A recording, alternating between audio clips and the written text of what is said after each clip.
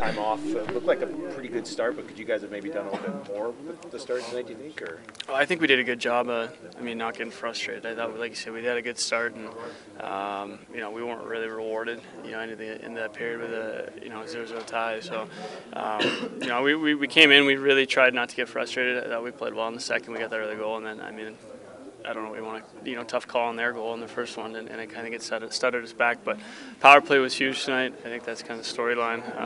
Got us 2 big goals, and found that extra point in the shootout. Down 2-1 in the third period to a team that everybody thought you should win, or you should beat. What's going through the bench at that stage? We obviously felt like we had some push left in us. We had a lot of energy, a couple of days off, so that was nice. Like we got on the power play, and obviously, like I said, big goal there for tightening it up. So, that's